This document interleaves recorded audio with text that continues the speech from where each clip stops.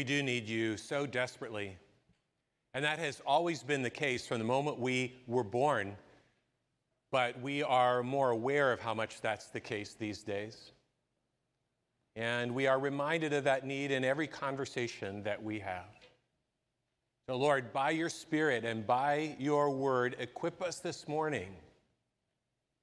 Make yourself available to us in whole new and deeper and fresh ways. We pray, Jesus, in your name, because you are the King. Amen.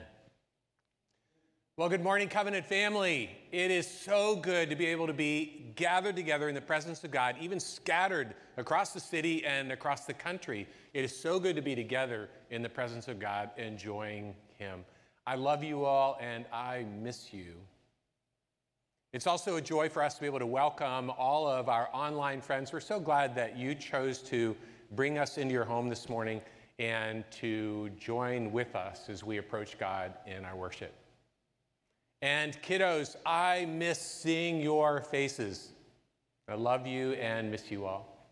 Hey kids, did you know that we have an underground river that runs right through the middle of our city? Those of you who aren't familiar with our area, you won't know that just down the hill from our church, dividing Lafayette and West Lafayette, is the Wabash River, which is the main waterway in the state of Indiana. But you may all not know that 150 feet beneath that river is another river, an underground river that's called the Taze River. It starts all the way over in Blowing Rock, North Carolina, and works its way up through West Virginia and across Ohio and Indiana and Illinois and all the way to the Mississippi River Valley. There's a picture that shows the part of this river that runs through the state of Indiana. And you'll see us over on the left-hand side of that picture, where it gets really wide. So I remember the first time that I heard that we had an underground river flowing through our area, and I imagined this incredibly cool kind of cavern and caves with high ceilings and underground waterfalls. Kids, actually, it would be really cool if you could draw a picture imagining what it would be like to be exploring an underground river. Unfortunately, the image that I had of the river isn't exactly how it is. The Taze River is really a wide river valley that was completely filled in with sand and gravel and rocks by a giant bulldozer about 11,000 years ago, and that bulldozer was called a glacier, a huge ice sheet that just shoved the whole thing filled with rocks. Today, water still runs through much of the Taze River, but the word runs isn't exactly accurate. It actually hardly trickles. It only moves about 5 feet a day. But there's a ton of it. This section, this area of the Taze River that's beneath us is over 8 miles wide. And the water in it is great. Wouldn't it be cool, I thought, if I could get some of that water from the Taze River? And even if I could drink it? Well, Brian Faulkner, who is the superintendent of the West Lafayette office of Indiana American Water Company, could not have been more gracious when I called him with my rather strange request. And in response to my request, here it is, water from the Taze River. And I have a little bit more here. It is pure, and it is refreshing, and you can drink straight from it.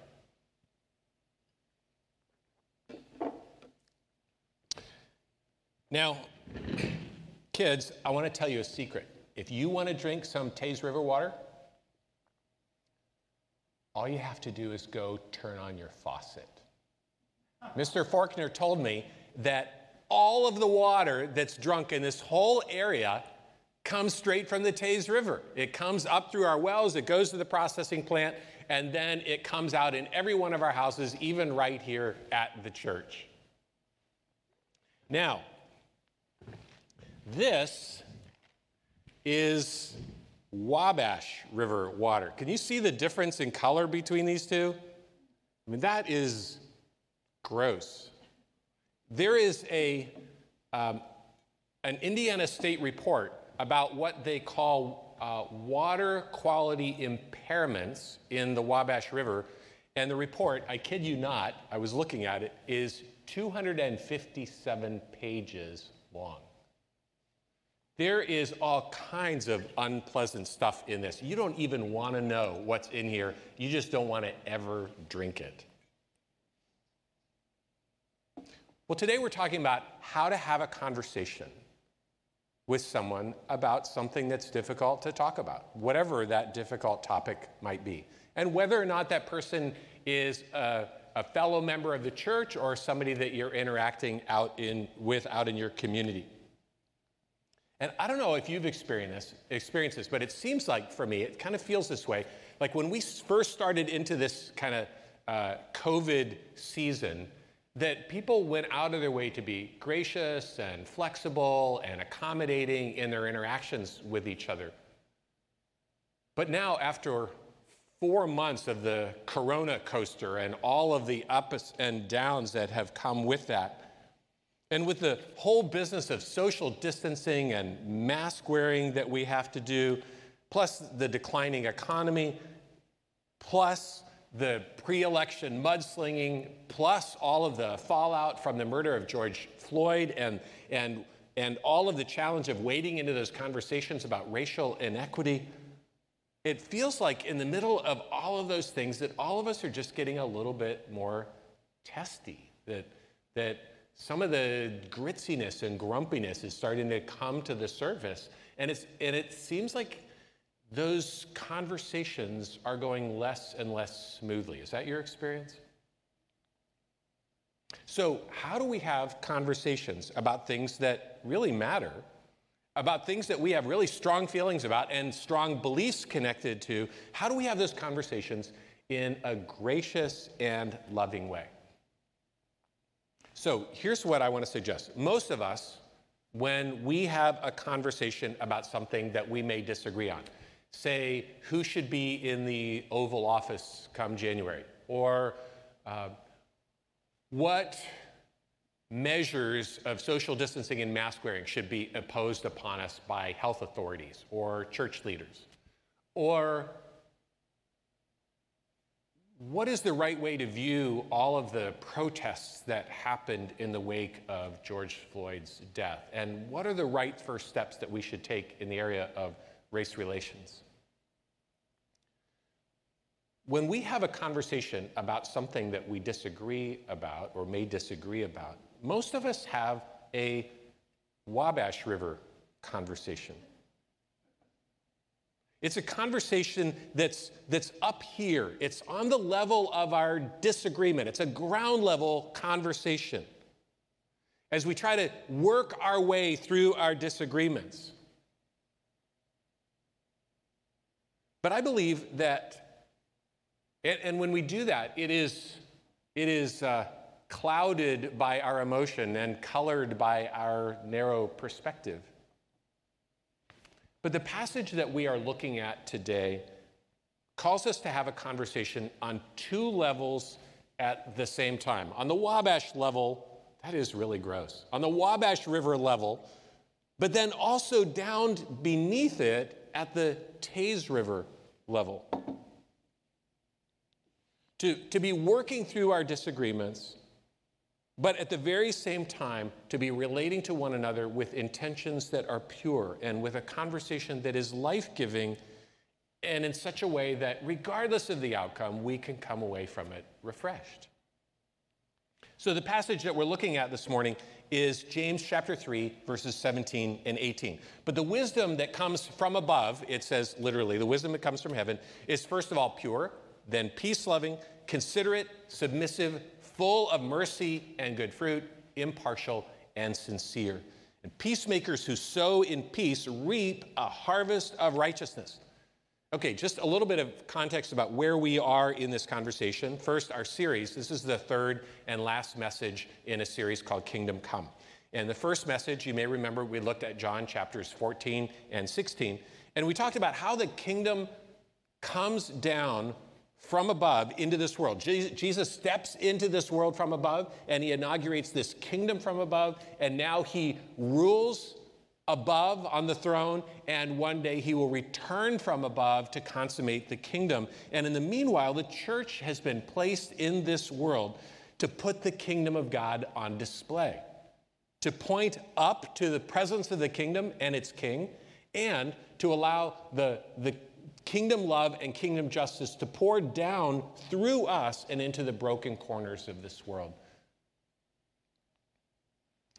Then last Sunday, looking at Colossians chapter 3, we talked about how the kingdom comes down into an individual life and into our relationships. When we take the self out of the center of our lives and we put Jesus at the center of our lives, when we set our hearts and minds on things above, on Jesus who is on high, then at that moment, he gives us a new life which is being shaped into his own image. And then in our dealings with one another, we can enter into those relationships clothed in Christ-likeness, with compassion, kindness, humility, gentleness, and patience, bearing with one another, forgiving each other, showing love, and relating in peace-loving ways. All qualities or actions that are used to describe Jesus himself in the New Testament. So today, using James chapter 3, verse 17 and 18, we're going to be talking about how the king from above and the kingdom from above comes down as wisdom from above into a particular moment, into a particular interaction or conversation that we have with someone else. So now just briefly some context about James chapter 3, verse 17 in particular. This passage comes right in the middle of a longer section in the book of James that starts in chapter 3, verse 1. This whole middle section of the book of James is about the power of our words, their power for good, but also their destructive power. And in the middle portion of that middle section of the book of James, it talks about wisdom that gives life to our words. So let me just read this middle portion of this middle section, beginning in verse 13. And notice what it says about these two different sources of wisdom that shape how our interaction's going.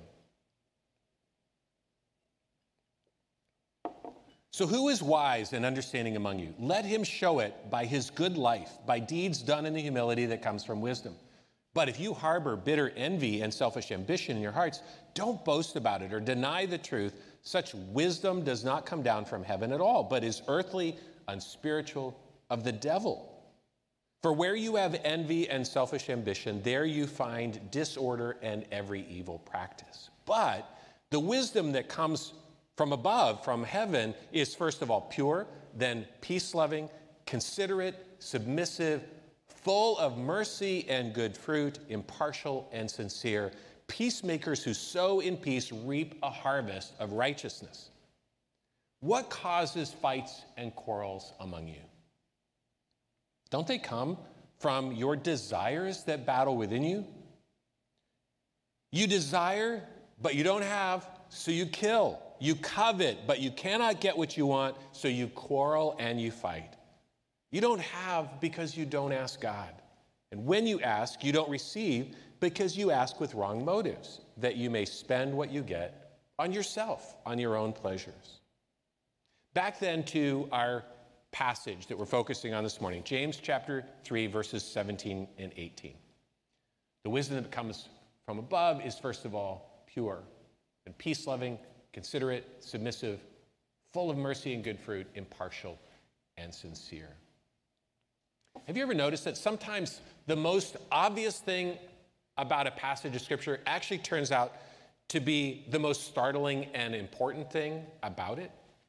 Well, I think that's true about this passage in two ways. First of all, you may have heard me say that often the most important idea in an ancient document is found not at the end of it, which is where we would look for the most important idea, but right in the middle of it. So this is what I'm certain is completely coincidentally the middle verse of the middle portion of the middle section of the book of James, this passage. In other words, this is either the most important verse in the whole book or one of the very most important verses. So I wonder why that is. Why would a passage of Scripture about how we relate to one another, how we have conversations with one another, that doesn't tell us anything about what the content of that conversation should be, but only tells us how we should actually relate to one another in the middle of that conversation, I wonder why that would be the most important verse in this whole book. Okay, second, notice what this passage says about where all of these merciful and peaceable qualities come into the conversation. If I were to ask you where you would look in a conversation for a quality like consideration or merciful compassion, where might you expect to encounter that? It seems to me that most of us would think if I'm going along on the conversation and I find that you're actually being pretty civil towards me and pretty considerate of me, then I can be civil towards you and considerate towards you. So we find ourselves kind of somewhere along in the middle of the conversation, sort of stumbling upon this mutual consideration. And where would we look for peace in a conversation?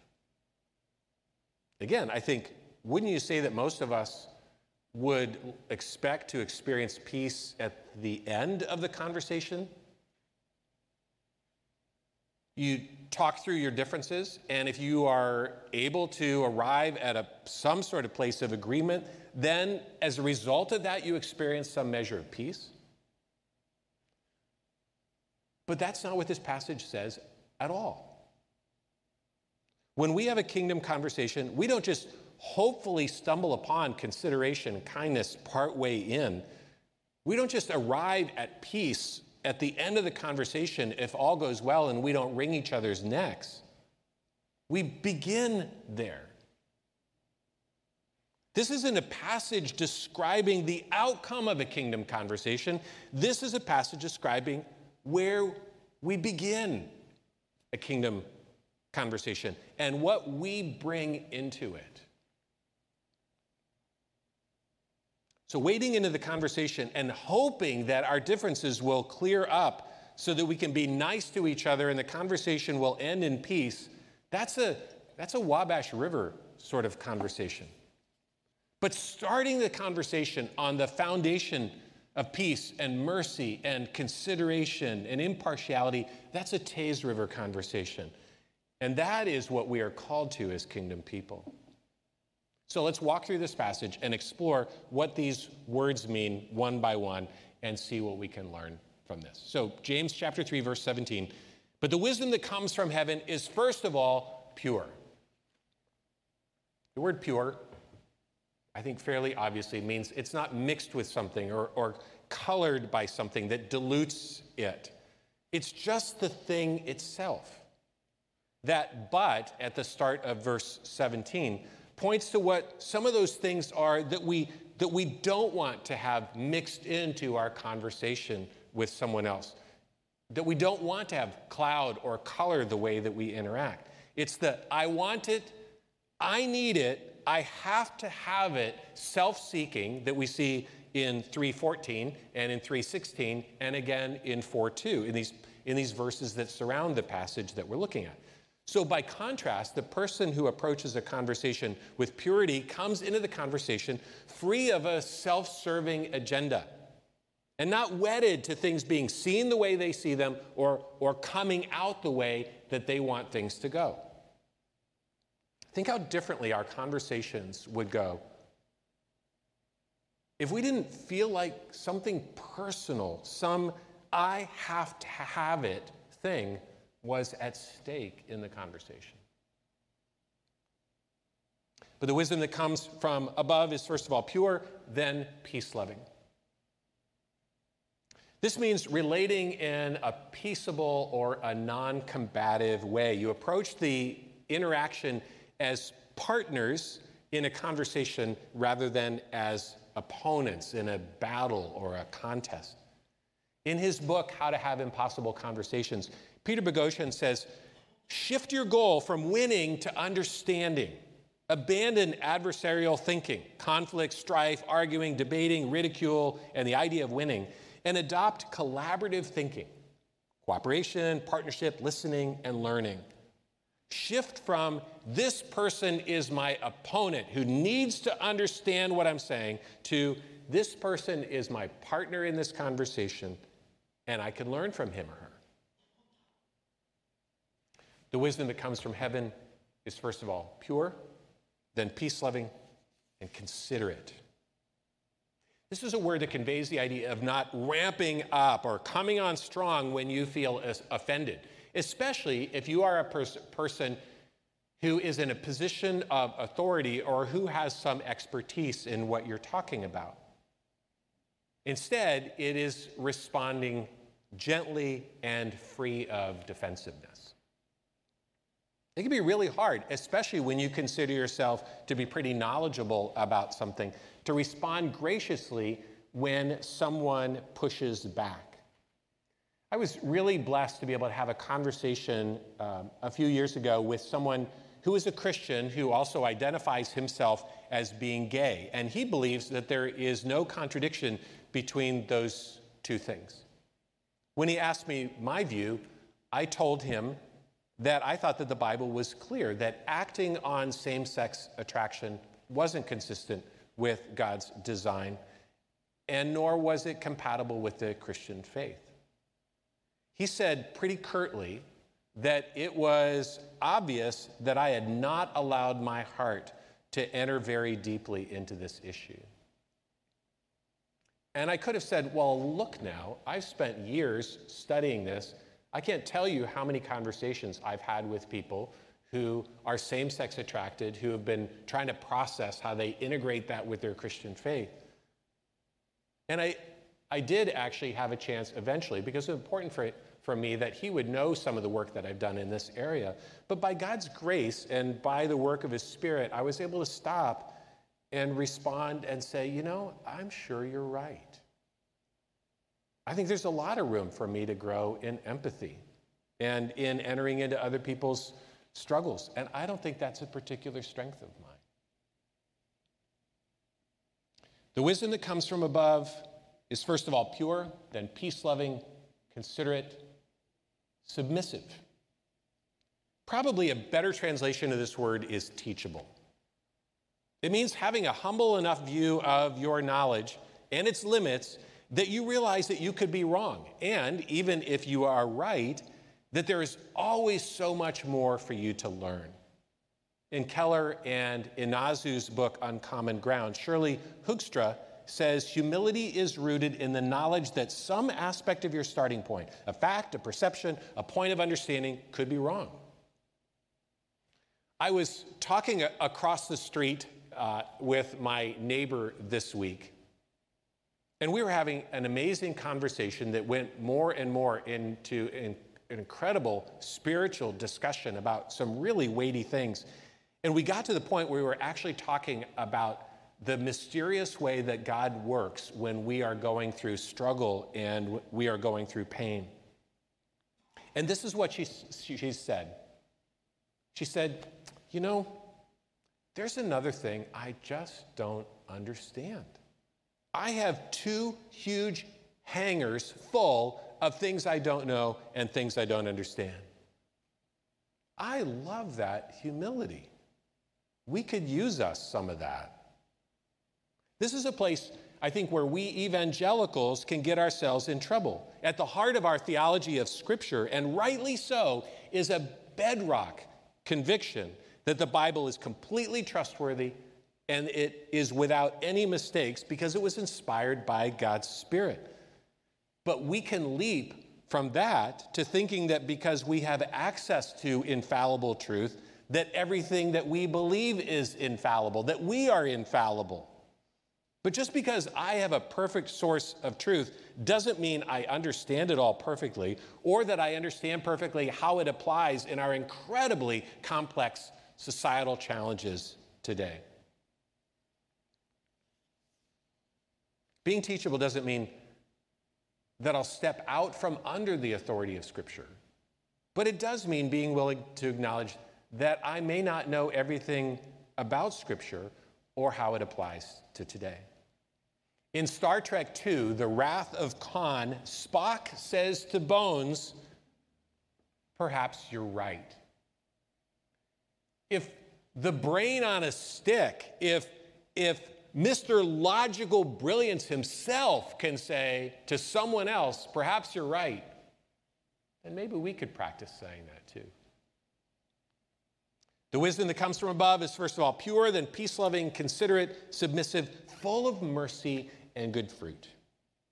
This is the compassion that James Foster sought to foster in us as he encouraged us to try to understand the experience of blacks in America.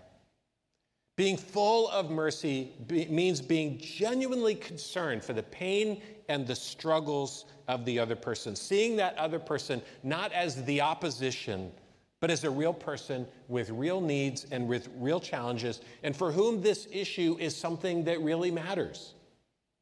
When I am full of mercy, I seek to understand before I seek agreement.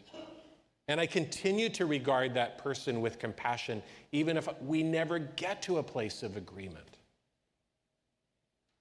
Full of mercy and good fruit. Jesus offers a really provocative definition of good fruit in Matthew chapter 3, verse 8. It is doing deeds consistent with a changed heart.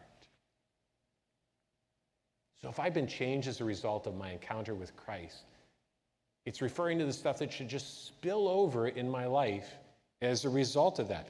And good fruit is about motions, not notions. It's mercy in action, showing a genuine desire for that other person's good in tangible ways. I think in a hard conversation, that's going to mean us communicating with unwavering warmth and continuing with our eye contact and our smiles and not raising our voice and picking up the tab and expressing gratitude for the discussion when we're done. The wisdom that comes from heaven is, first of all, pure, then peace-loving, considerate, submissive, full of mercy and good fruit, and impartial.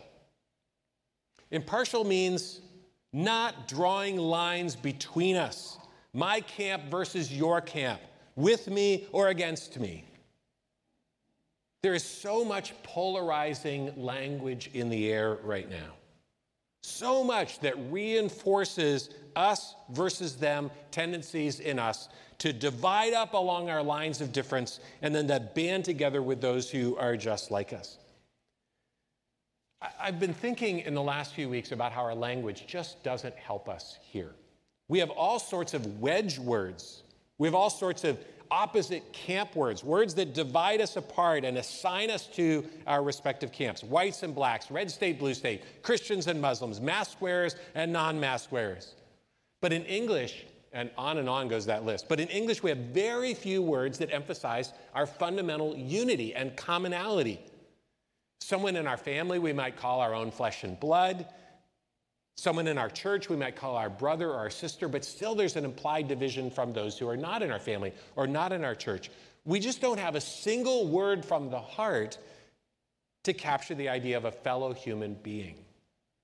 We used to refer to people as souls, implying that these are our fellow created human beings who, like us, bear the image of God. But the best we can do in English is the clunky and formal fellow human being. Reflecting on this, I asked my friend Rafael, who's from Mexico, if they have a word in Spanish, a word of the heart in Spanish, that gets at this idea. And he said, yes, it's the word semejante. It's an adjective that means alike, but when you use it as a noun, it refers to your fellow human beings. It's a way of saying, you know, we are just the same, you and I. That's what it means to be impartial. It's the Spirit that says to the other person, in spite of all the ways that we may be different or have a different perspective in this conversation, as ones created in God's image, we are just the same, you and I. We are semejantes. Shirley Hoekstra says, bridge building is not possible if you do not have a genuine interest in knowing and understanding the person on the other side of the chasm that you seek to traverse. And this interest must culminate in respect. Respect stems from the belief that people bear the image of God. It allows for a high view of every person. Respect isn't a synonym for agreement, but it does impact the way a person disagrees. One cannot respect another and harbor a desire to overpower that person through insults, dismissals, or derogatory actions. The wisdom that comes from above is, first of all, pure, then peace-loving, considerate, submissive, full of mercy and good fruit, impartial, and sincere. Sincerity is the difference between a meaningful, honest conversation between two fellow human beings and a game of chess trying to outdo one another. According to the wisdom of the world, the ends justify the means. The goal is to score the points, to win the argument, and I'll do whatever it takes. Wisdom that comes from above rejects maneuvering and manipulating. Instead, it is straightforward, vulnerable, transparent, and unguarded.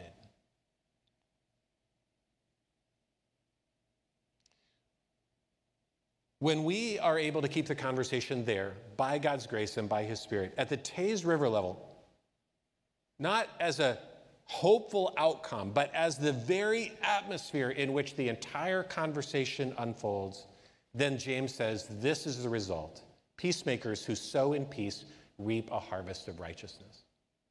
Or, as Jesus put it in his Sermon on the Mount, blessed are the peacemakers, for they will be called children of God. So let me come back to the question that I asked earlier. Why would a passage like this be so important that James would put it at the center of his book?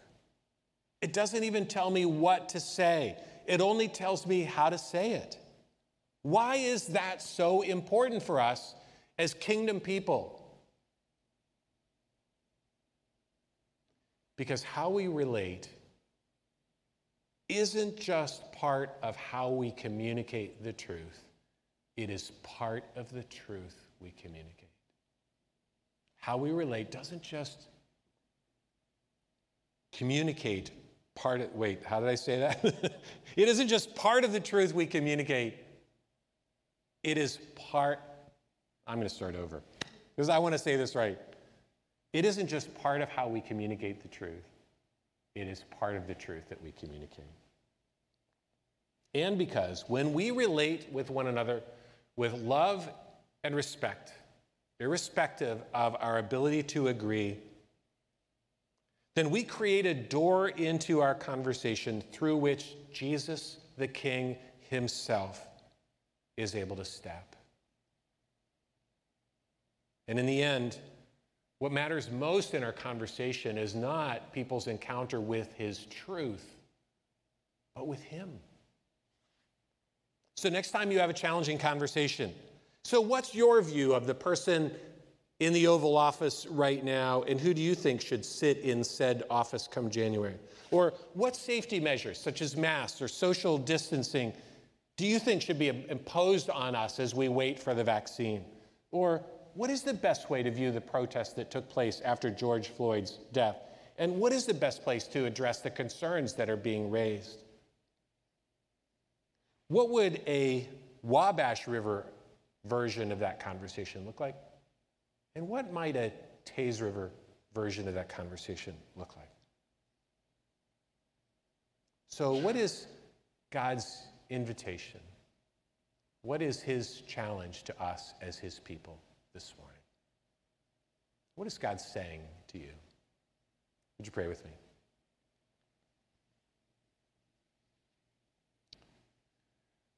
You are the King. We are your kingdom subjects. Make us, Lord, more and more like you. Make us more and more a version of you as we walk in this world and serve your ends and await your return. Inhabit our conversations to the praise of your glorious grace. We pray this, Jesus, in your name.